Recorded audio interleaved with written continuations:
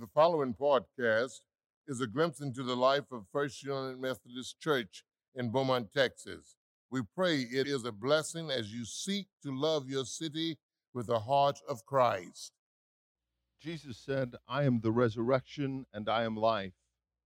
Those who believe in me, even though they die, yet shall they live. And whoever lives and believes in me shall never die. Jesus said, I am Alpha and Omega, the beginning and the end, the first and the last. I died, and behold, I am alive forevermore, and I hold the keys of hell and death. Because I live, you shall live also. And from the Gospel according to John in the 14th chapter, Jesus' words to the disciples and to us are this: Peace I leave with you, my peace I give to you.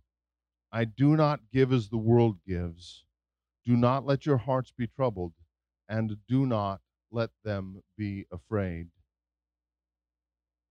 This compilation of passages from the Gospel according to John and the Revelation to John, and this brief passage from John 14, frame our understanding of all saints and are part of nearly every single life celebration that I have been a part of as a pastor since 1988,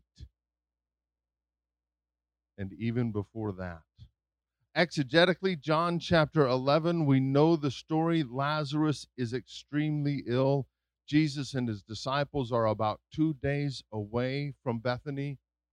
And Jesus said to his disciples, let's wait. He's not sick. He's only falling asleep. And the disciples said, oh, well, good. It's not that bad. And Jesus told them plainly, no, it's that serious. And after Lazarus died, Jesus arrives, and Mary and Martha are grief-stricken because of the loss of their brother. And Martha runs to meet Jesus, yet on his way to the village, and said, if you had only been here, it wouldn't be this bad. And in the midst of grief in all of our lives, we have felt that very emotion deep inside of us. If something else could have only have happened, maybe it wouldn't be this way. Jesus arrives and they share their exchange, some of the things that inform their exchange. Jesus saying, you know that your brother will rise, and Martha saying, I know he will rise at the last. There were different understandings about life after death in that day. The Sadducees said there was no resurrection. There was only the shadowy existence of Sheol. Sometimes you'll find that word, Sheol, in Psalms. Sheol, a shadowy existence, that life is carried on through male descendants.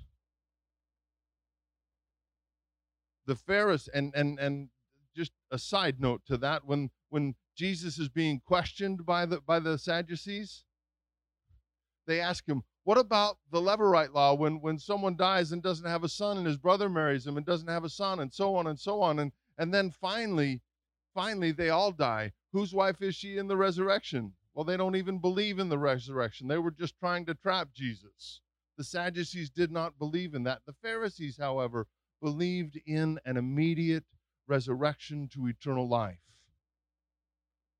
Part of the Hellenistic influence of Judaism and then thus Christianity. And Jesus says to Martha and to us, I am the resurrection and I am the life. Here and now, Christ says to us, we are alive in this lifetime, knowing that we can be alive in the next, because he has lived, he has died, and he is raised to life, the first fruits of all creation. For you and for me and for all the world. So what do? This month has been hard on us. This year has not been the easiest as we have celebrated the lives of those who have gone before us, folks upon whom we as a congregation have historically depended. And it's left to us to carry on. And the years to come will necessarily bring the same struggle and the same difficulties, and we will keep the faith, and we will carry on, and we will become those upon whom our children and our children's children depend to continue telling this story of life and of love and of eternal life. Julian of Norwich, an anchoress, one who was supremely cloistered into a sealed room. Maybe the bottom half of the door was locked and the top half open to pass food and necessities back and forth. But they remained in a particular church. Julian of Norwich prayed for the compassion of Christ, the vision of Christ's suffering and grace, that she might know that last moments of life on earth, and in the midst of a severe illness that was unto death, when the priest was anointing her and administering last rites, received this vision of Christ. We have it now as a book called Revelations of Divine Love. And in that, Christ told her this: all shall be well. All shall be well, and all manner of things shall be well. On All Saints Sunday, I live by those words. As we walk together as sisters and brothers in Christ through life and death and the proclamation of eternal life, I live by those words. It does not mean that everything in this life is going to be hunky-dory and okie-dokie. It does not mean that we're always going to get everything that we want, or everything is going to go our way. It does not mean that we will always be walking in a bright sunlight. It does mean that now God's provision for life is more than sufficient. It does mean that in the fulfillment of all time, all things shall be made right because of Christ and by Christ. We proclaim that he will return in victory, and his presence shall restore all things to their original intended purpose in all of creation. And the last thing, Frederick Buechner wrote, the last thing is never the worst thing. Because the worst thing is next to last. The worst thing in the depths of human despair, Buechner says, is the next to last thing.